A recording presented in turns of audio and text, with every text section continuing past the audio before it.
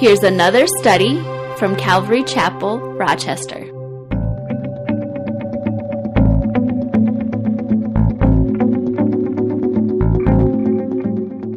Ezekiel 21, beginning with verse 1. And the word of the Lord came to me, saying, Son of man, set your face toward Jerusalem, preach against the holy places, and prophesy against the land of Israel, and say to the land of Israel, Thus says the Lord, Behold, I am against you, and I will draw my sword out of its sheath, and cut off both righteous and wicked from you. Because I will cut off both righteous and wicked from you, therefore my sword shall go out of its sheath against all flesh from south to north, that all flesh may know that I, the Lord, have drawn my sword out of its sheath. It shall not return any more. Sigh, therefore, Son of man, with a breaking heart, and sigh with bitterness before their eyes. And it shall be when they say to you, Why are you sighing? That you shall answer, Because of the news. When it comes, every heart will melt, all hands will be feeble, every spirit will faint, and all knees will be weak as water. Behold, it is coming, and shall be brought to pass, says the Lord. So God's message to his people here through Ezekiel is, Behold, I'm against you. You and I as New Testament Christians, we can go back to Romans 8:31 where it says, if God is for us, who can be against us? I mean, what a comfort that is for each one of us. But here God is saying just the opposite to the nation of Judah at this time. He's saying, I am against you. And as Adam Clark, he's a commentator, as he says, it's dismal news. When God is against us, who can be for us? So this is a bad situation that Judah is in because of their rebellion against him. And because God is against him, he's telling him, I'm drawing out the sword against him. And this is the prophecy of God's sword against Jerusalem. And notice that God says it's my sword. But it's going to be in the hand of the Babylonians. It's going to be in the hand of Nebuchadnezzar, who's going to execute God's wrath on Jerusalem. And here in this prophecy, Ezekiel's telling him the destruction is going to be complete. It's going to affect both the righteous and the unrighteous. And when you read that and you hear about that, it just seems unfair, doesn't it? That God would allow the righteous to suffer with the unrighteous. Well, we have to understand, first of all, the righteous are not being punished for the sins of the wicked. Remember back in Ezekiel 18 where we read where it said the soul that sins shall die? Everyone's accountable for their own walk, their own relationship with God. The unrighteous, they're not only going to die, but they're going to perish eternally. The righteous, they may die as a result of what's happening, but they won't perish. I think really what this is just a stark reminder of the consequences of sin. Because when we sin, sometimes we think it's just between me and God. No. When you sin, quite frequently it affects others around you. Divorce is a perfect example. I think of the innocent people that are suffering through something like that, or infidelity in a marriage. There's so many other things that the innocent suffer right along with those that are committing those sins. And so here in this prophecy, now, as we've been going through Ezekiel, he's been told by God to do all these strange things, and it's a sign to the people. And here he's told to sigh before the people as a sign. I've got that down as a science there, sighing. Teresa told me, hey, Connie, can you take out the garbage? Oh, man, don't you see my time is valuable? I'm a pastor. I'm preparing for Sunday, So I've got it down as a science. Well, Ezekiel was to sigh before the people. And the people were going to notice him sighing and go, what's up with that, Ezekiel? And basically, he's to tell them that when they hear the news of the destruction of Jerusalem, their hearts are going to melt for fear and be broken at the news. Because, Jerusalem, these guys are all in Babylon at this time. Ezekiel's in Babylon. The elders of Jerusalem that have been coming to him, they're all in Babylon at this time. And so when they hear the news, they're thinking God's going to deliver us pretty soon. We're going to go back to Jerusalem. But when it happens, they realize, no, they're not going back. Jerusalem's been destroyed. All their hope is going to be dashed because they've put their hope in their religion. They've put their hope in the temple and their nationalistic pride of Jerusalem and Judah and stuff. And God says, no, you ain't going back, at least not for a while. You're going to be in Babylon. So verse 8, again, the word of the Lord came to me saying, Son of man, prophesy and say, thus says the Lord, say a sword is sharpened and also polished, sharpened to make a dreadful slaughter, polished to flash like lightning.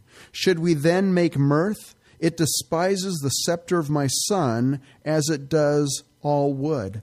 What does it mean? It despises the scepter of my son as all wood. Well, when you go through the Bible, Israel is described as God's son. Exodus 4:22. Thus says the Lord, Israel is my son, my firstborn. Hosea 11:1. When Israel was a child, I loved him, and out of Egypt I called my son. So my son, this is speaking about Israel, or in this case, it's the nation of Judah. The sword, he says, would despise the scepter of God's son.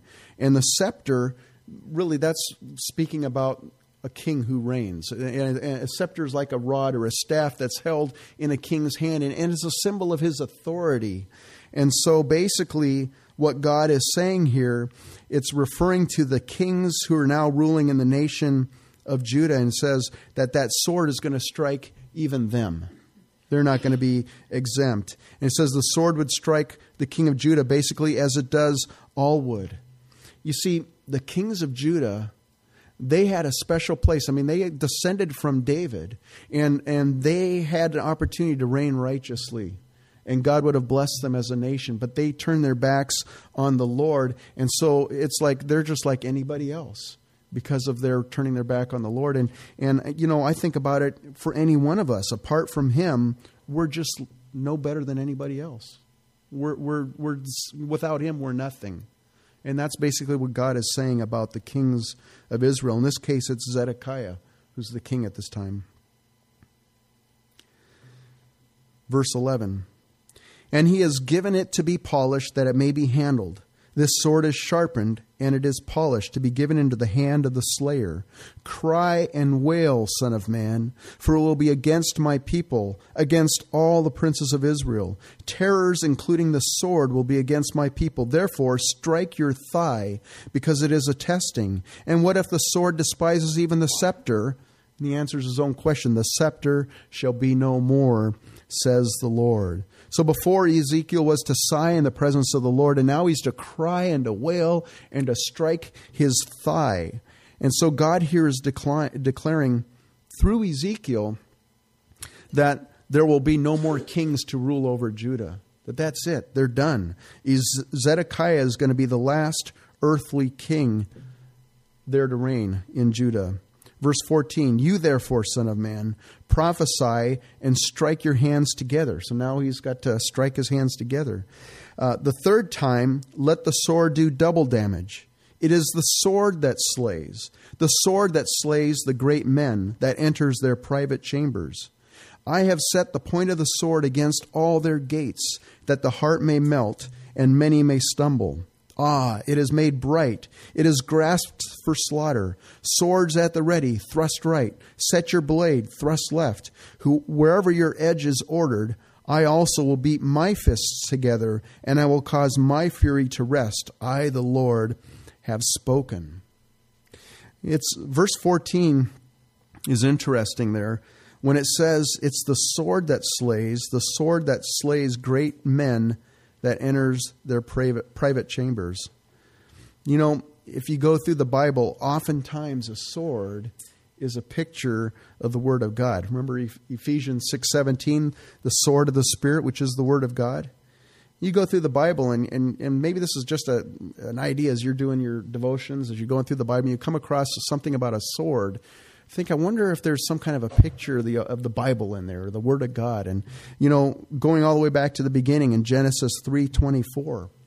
Remember when Adam and Eve sinned in the garden and God cast them out of the garden, and he set a cherubim with a flaming sword, and he was to guard the way to the tree of life. And I always wonder, what does it mean, guarding the way to the tree of life? Well, if they had eaten of the tree of life, they would have lived forever. And if they had eaten of the tree of life in their fallen state, they would have lived forever in a fallen state. And so God in his mercy kept them from eating of the tree of life during that time. And there's a flaming sword there. The flaming sword was meant to guard them. And the Word of God guards and protects you and I from making bad choices that have long-lasting consequences, if we'll just heed God's Word. The book of Proverbs is full of warnings that are meant to guard us.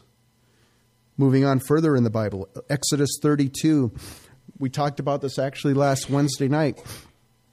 Remember when Moses was up on Mount Sinai and he was receiving the Ten Commandments from the Lord. And during that time, the children of Israel, they got Aaron to make a golden calf, and they started worshiping the golden calf. And Moses came down from the mountain there, and he ordered the Levites, the men who from his tribe that came onto his side, basically, he told them to take on their sword and kill 3,000 worshipers of the golden calf. And the reason why was in order to purge or to purify the children of Israel and to purge the camp of idolatry. Again, the Word of God. The Word of God has a purifying effect in our lives as well, as we heed it, as we read it, as we follow it. Psalms 119:9. How can a young man cleanse his way? By taking heed according to your Word. Going into the New Testament, Luke 22:50. Remember when Jesus was arrested there in the Garden of Gethsemane, and Peter, he takes out a sword and he goes to strike the servant of the high priest. And he's probably aiming square, but he's a bad aim. And so he misses, and he just takes the ear off of the guy. And the Lord heals the man. But we sometimes can wield the sword, the Word of God. And sometimes we quote verses at people. You ever done that to somebody? You want to get them, so you quote a verse at them, and it's like, take that. And we use the Word of God kind of like a weapon, and we can cause great damage if we're not careful. Here it says the sword slays the great men and enters the private chambers. And right away I thought of Hebrews 4:12. For the word of God is living and powerful and sharper than any two-edged sword, piercing even to the division of soul and spirit and of joints and marrow. And it is a discerner of the thoughts and intents of the heart. It gets into the private chambers. Sometimes we can really think good about ourselves. I'm a pretty good Christian. I've prayed today. I've done this. I'm doing some good things for the Lord. And then we start reading the Word of God. And the Word of God, we look at it and we read it and we go, wow, man, I don't measure up. And it kind of cuts through all the stuff that we kind of put up in our own minds, or maybe what we try to portray to other people. And it reveals what our hearts are really at, and our motives and our motivations and things. And so it digs in and it reveals the thoughts and intents of our heart. Well, moving on, verse 18. The word of the Lord came to me again, saying, And son of man, appoint for yourself 2 ways for the sword of the king of Babylon to go. Both of them shall go from the same land. Make a sign, put it at the head of the road to the city, appoint a road for the sword to go to Rabbah of the Ammonites and to Judah into fortified Jerusalem. So now Ezekiel is told to put up a sign at the fork of the road. Now, again, he's in Babylon at the time, so where did he put up this sign? Is this a literal thing? Did he literally have to go put up a sign, or is this figurative? Well, some of the commentators believe that there actually was a place outside of Babylon where 2 roads diverged. One road led to Rabbah. Now, Rabbah or Rabbah, however you want to pronounce it, it was the capital of Ammon in that day. The land of Ammon, the Ammonites, they were on the other side of the Jordan, opposite of Israel. They were basically in what today would be known as the nation state of Jordan, basically. It used to be called Transjordan, but now it's Jordan. That's where Ammon was located. And then there was another road that led through Syria and down into Jerusalem. And so whether that was a literal or not, in any event, this prophecy describes that when the Babylonians were going to go south to attack, Nebuchadnezzar is going to have to decide who he is going to attack, Jerusalem or the Ammonites. Verse 21. For the king of Babylon stands at the parting of the road, at the fork of the 2 roads, to use divination. He shakes the arrow. He consults the images. He looks at the liver. In his right hand is the divination for Jerusalem, to set up battering rams, to call for a slaughter, to lift the voice with shouting, to set battering rams against the gates, to heap up a siege mount, and to build a wall. And so Nebuchadnezzar, he's going to make a decision, and he's going to use what's known as divination. It'd be the ancient equivalent of like reading a horoscope or going to a palm reader to make his decision. Verse 23, and it will be to them like a false divination in the eyes of those who have sworn oaths with them, but he will bring their iniquity to remembrance, that they may be taken.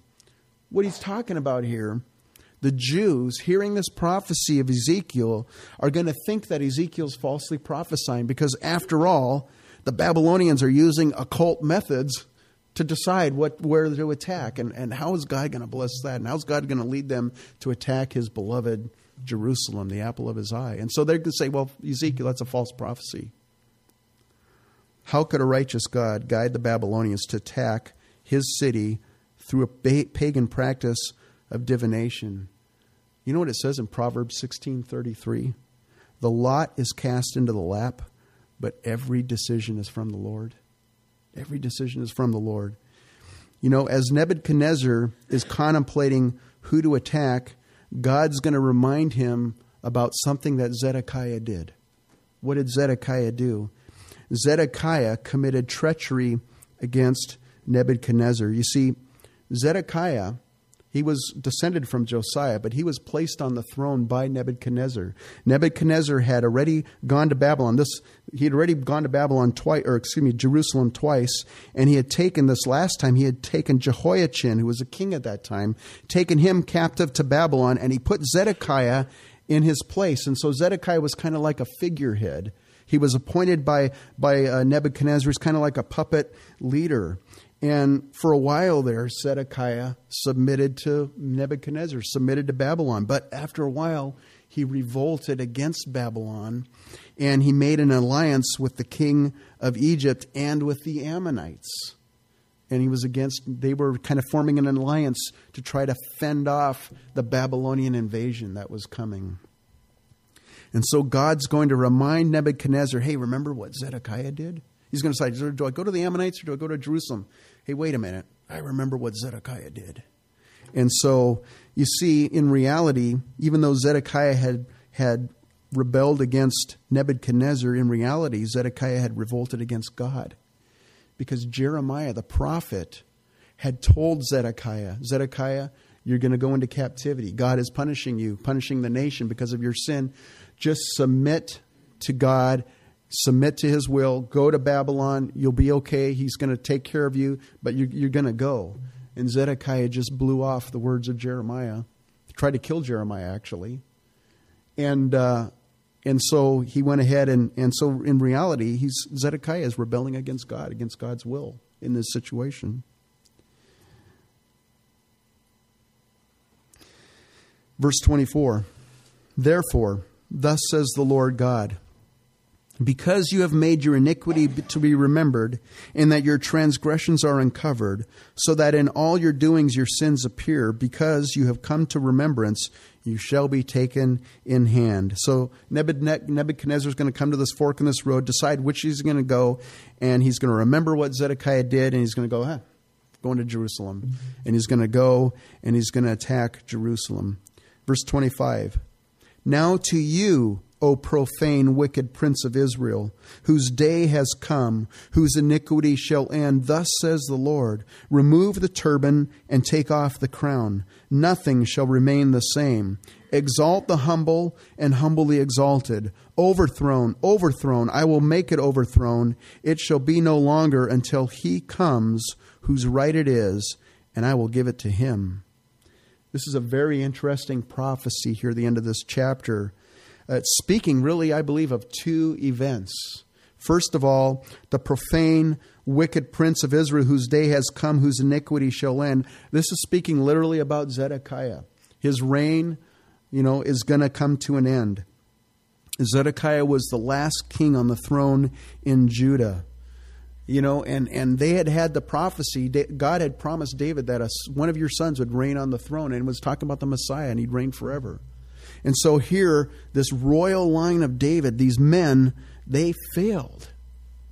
And, Satan, probably it seemed like a victory to him, because how could the promised Messiah come descended from David if the line of kings was ended at that point? It says, take off the turban, remove the crown, nothing remains the same. In Zedekiah's case, and I think also in our case, we can't continue in open rebellion against God as an individual or even as our nation. We can't continue, and things are just going to keep going and going and going. Sooner or later, God's going to judge man's rebellion. He's not going to allow it to continue on with no repercussions indefinitely. That should be a warning for you and I. Don't ever mistake God's silence or his seeming inactivity to be looking the other way when you're continuing in sin. Don't mistake it, because what's happening is God's giving you time to repent. He's long-suffering, just like we were singing. He's long-suffering, slow to anger, but he's also a righteous God, and he's giving us opportunity to repent. So don't ever mistake that. If you go, I'm sinning, but nothing's happening. Hey, just take heed. Verse 27 says, overthrown, overthrown, I will make it overthrown. It shall be no longer until he comes whose right it is, and I will give it to him. This is speaking of the coming Messiah. Of course, that'd be in the person of Jesus Christ. It's interesting. 70 years they were in captivity in Babylon. When they came back to Jerusalem after their captivity was finished, they didn't reestablish the monarchy in Israel. And I think it's in fulfillment of this prophecy. And then Jesus came, and he lived, and he was crucified. Do you remember the sign that they put over his head at the cross? It said, "This is Jesus, the King of the Jews." Remember the high priests and the Jewish leaders, they complained to Pilate. They said, hey, change that sign. Say that he said he was the King of the Jews. And Pilate said, no, what I put, I put.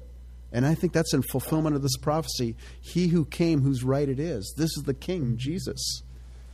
So this prophecy first addresses the overthrow of the monarchy of Judah after Zedekiah and the coming of Jesus Christ. But I said it also speaks, I think, of two events.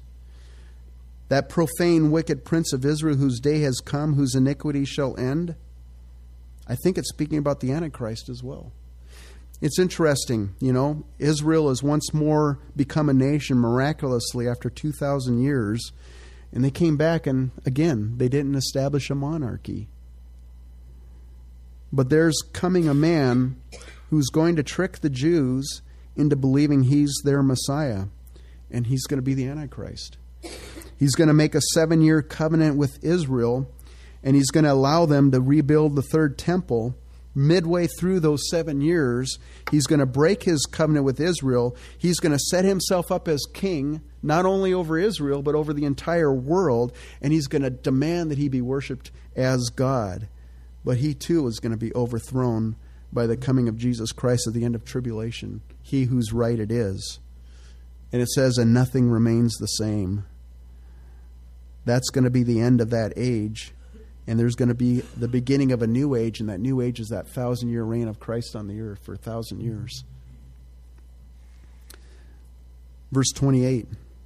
And you, son of man, prophesy and say, thus says the Lord God concerning the Ammonites and concerning their reproach. And say, a sword is drawn, polished for slaughter, for consuming, for flashing, while they see false visions for you, while they divine a lie to you, to bring you on the necks of the wicked, the slain, whose day has come, whose iniquity shall end.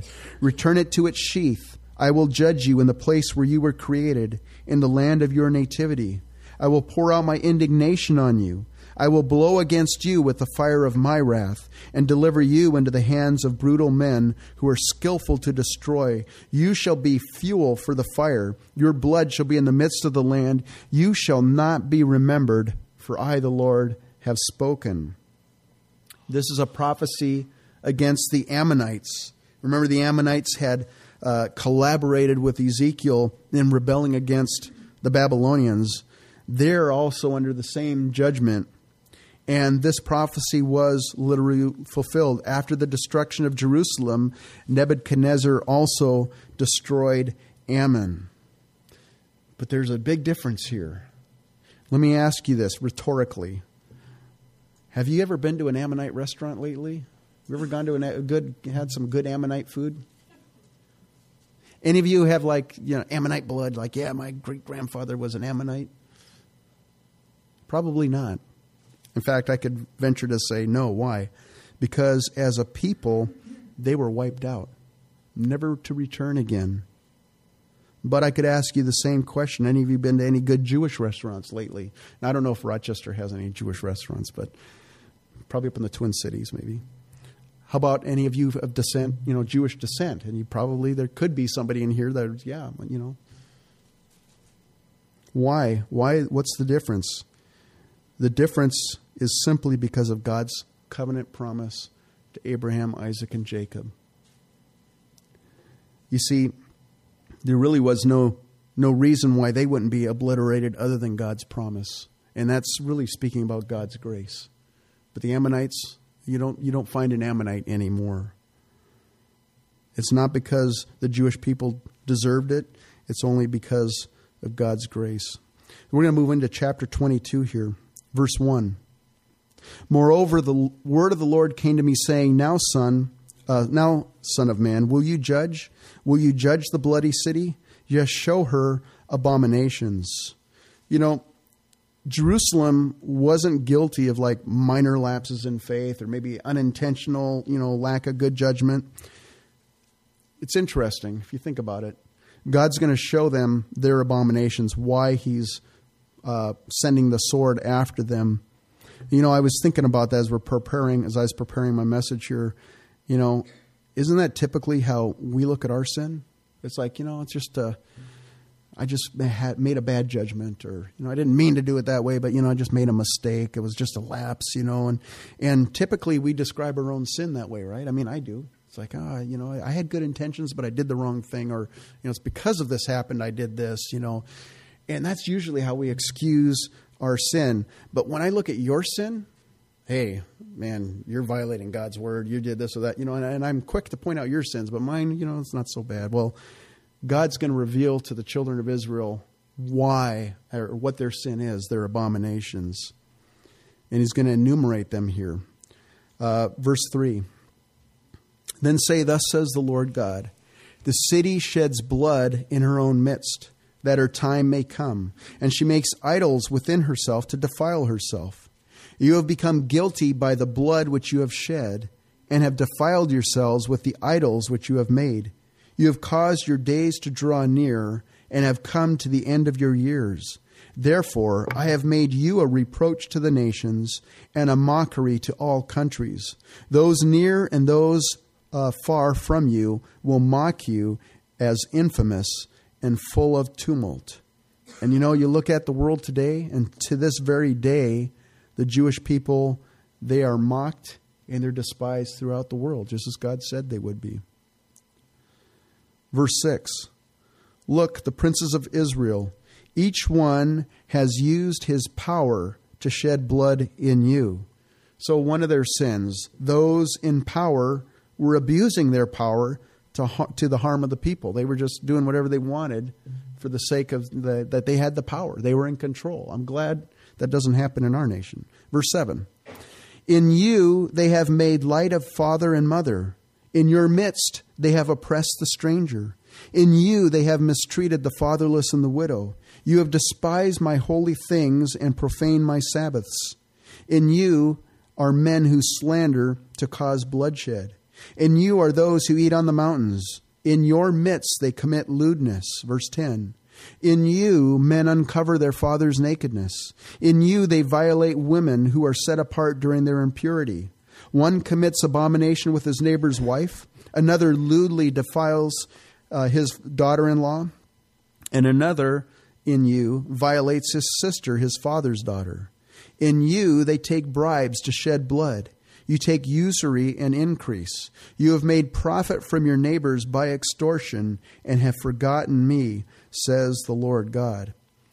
You know, if you go through that passage of Scripture and you sit down and you examine each of these sins, I think all but maybe one of the 10 commandments was not violated by the people here. And not once, but in continuous rebellion. The first commandment, they shall have no other gods before them. Here they're doing that. They're worshiping idols. Or the second commandment, not to have a graven image, not to bow down and serve them. They were worshiping idols. The fourth commandment, remembering the Sabbath. They violated the Sabbath. The fifth commandment, honor your father and your mother. They despised father and mother. The sixth commandment, murder. They committed murder. Seventh commandment, do not commit adultery. You know, it's interesting. When I was down in Mexico a number of years ago, and we were doing some street witnessing, and I remember meeting this guy, and I was kind of talking to him about the law of God and stuff, and I forgot the exact conversation, but I asked him, I said, you know, the Bible says you're not to commit adultery. And he goes, well, yeah, well, that's just for married people, you know, and so because he was living with this girl at the time, and you know, you look at it and go, well, do not commit adultery. Well, that means sexual immorality, period. Any kind of sex outside of marriage is the same word, porneia. But they violated that. Do not steal. They violated that. Do not lie. They violated that. Do not covet. The only commandment that I see that I couldn't find that literally kind of jumped out was do not take the name of the Lord in vain, but they probably did that as well. So and it wasn't just a one-time thing. They were in continuous rebellion against God in all these commandments.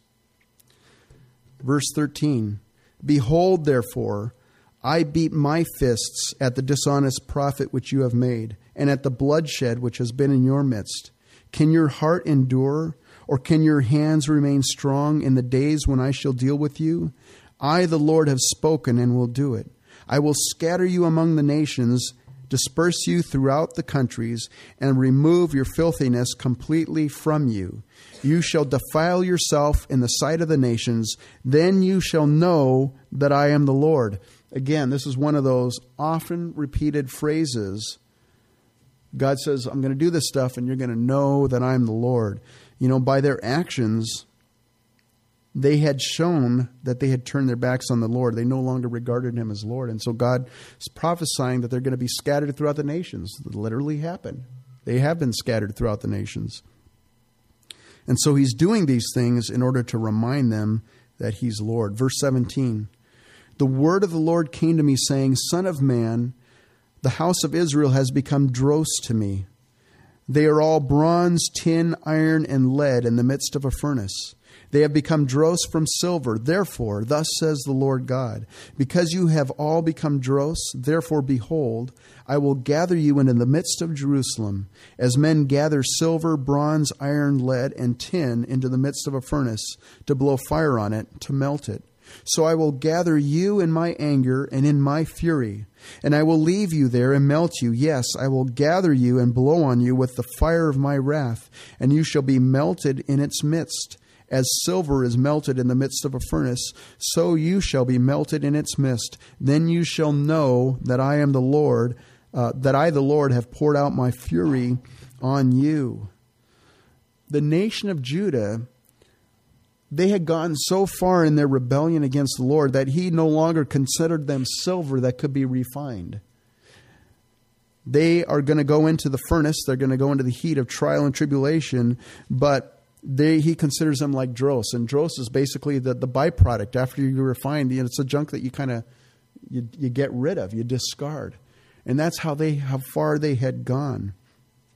Verse 23. And the word of the Lord came to me, saying, Son of man, say to her, you are a land that is not cleansed or rained on in the day of indignation. The conspiracy of her prophets in her midst is like a roaring lion tearing the prey. They have devoured people. They have taken treasure and precious things. They have made many widows in her midst. So now it's speaking about the false prophets. And I find it remarkable and kind of interesting that the false prophets, even back then, were tied to taking money and devouring people and making many widows. You know, you see it today. So often there are false prophets that are manipulating people in order to give money to their ministries. And you'll hear things like, you need to send in your seed faith offering, and God's going to bless you 100-fold. And they manipulate, and then you get these people, and a lot of times they're targeting these poor elderly people that, they're living on a fixed income, and they give to these ministries. And, it always amazes me, because it's like, if they believe so firmly in that, that seed faith thing, then why don't they take their money in their ministry and mail it out to everybody? And then say, because God's going to bring them back 100-fold. So, let's mail out 100,000, we'll get 1 million back. If they really, truly believe that, why don't they do that themselves? But no, they want you to give them their money. So it's interesting. Even back then, the false prophets were tied with taking money.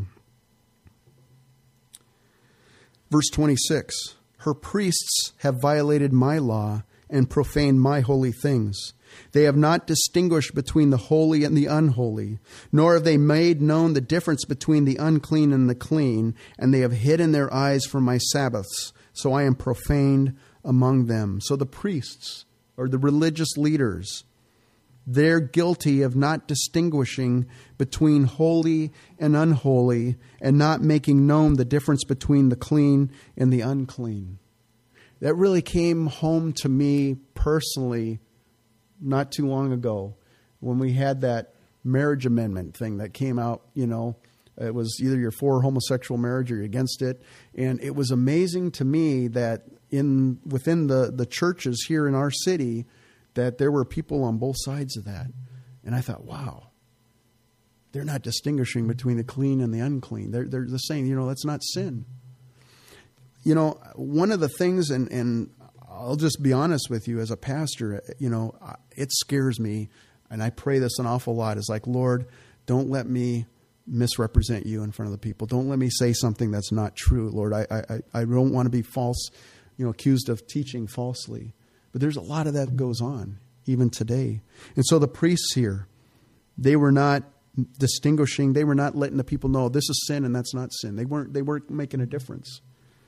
Verse 27, her princes in her midst are like wolves tearing the prey, to shed blood, to destroy people, and to get dishonest gain. Her prophets plastered them with untempered mortar, seeing false visions and divining lies for them, saying, thus says the Lord God, when the Lord had not spoken. Prophets, again, they're supposedly speaking words from God, but they were false. And, you look at this and go, oh, okay, the priests, the prophets, the leaders, the government.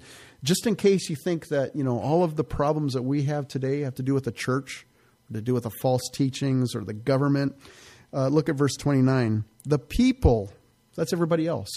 The people of the land have used oppressions, committed robbery, and mistreated the poor and needy, and they wrongfully oppressed the stranger.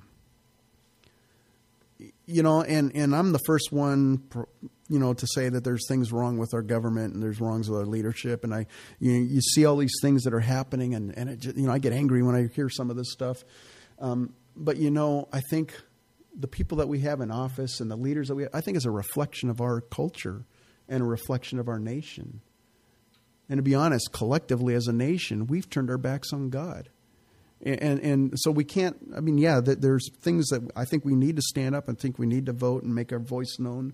We have that freedom to do that. We should be exercising that.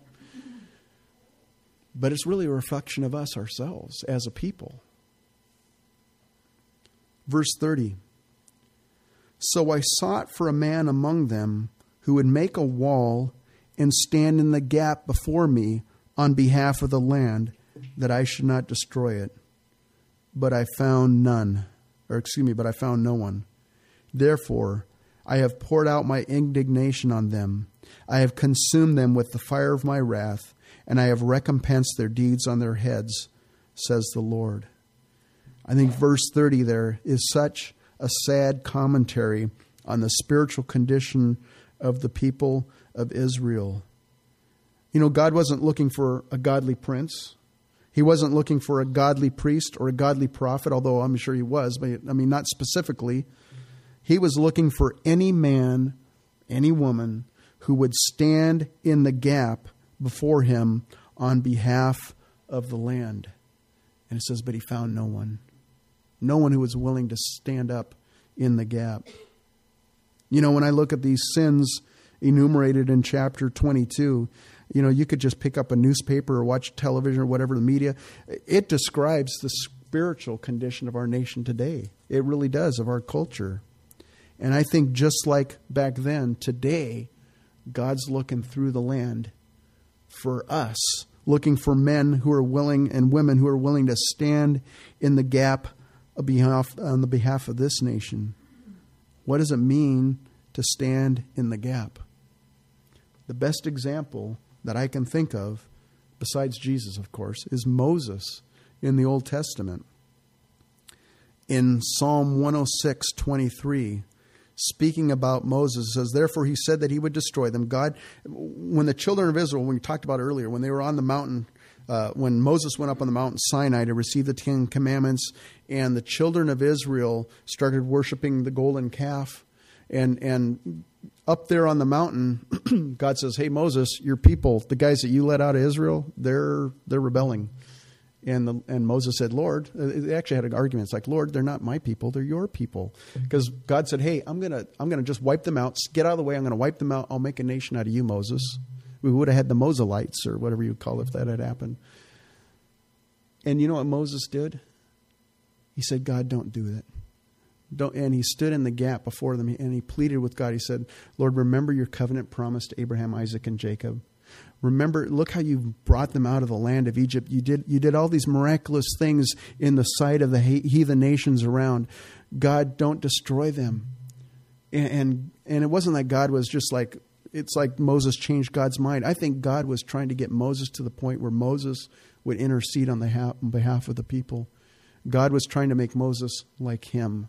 Because like we sang, God is slow to anger, compassionate, abounding in loving kindness. He doesn't take pleasure in the death of the wicked. He's not wishing that any should perish, but that all should come to repentance. And I think just like that, God is wanting you and I, who are willing to stand up and say, "You know what? I want to be that. I want to stand in the gap." How do we do it? Paul says this in 1 Timothy 2, verse 1. "Therefore I exhort first of all that supplications, prayers, intercessions, and giving of thanks be made for all men, for kings and all who are in authority, that we may lead a quiet and peaceable life in all godliness and reverence. For this is good and acceptable in the sight of God our Savior, who desires all men to be saved and to come to the knowledge of the truth." God wants you and I to be interceding, to be praying for this nation, to be praying for our leadership, to be praying for our neighbors. You can get really, it seems it's kind of funny. Wherever we live, we end up with neighbors that, maybe it's us, but, we end up with neighbors that we have difficulties with. And for whatever reason. It's easy to start thinking of them like those neighbors, and to have that attitude. And what does God want us to do? God wants us to pray for them. Because, as we pray for them, God's changing our heart as well, giving us compassion for them as well. And for you and I, we can stand here, we can gripe about what's going on in the nation, but really what we should do as believers, we should be getting on our knees and praying and asking God to change the nation, asking God to change these people's hearts. And so that's what God is looking for in you and I this morning, those that are willing to stand in the gap. So why don't you stand right now? We'll stand in the gap.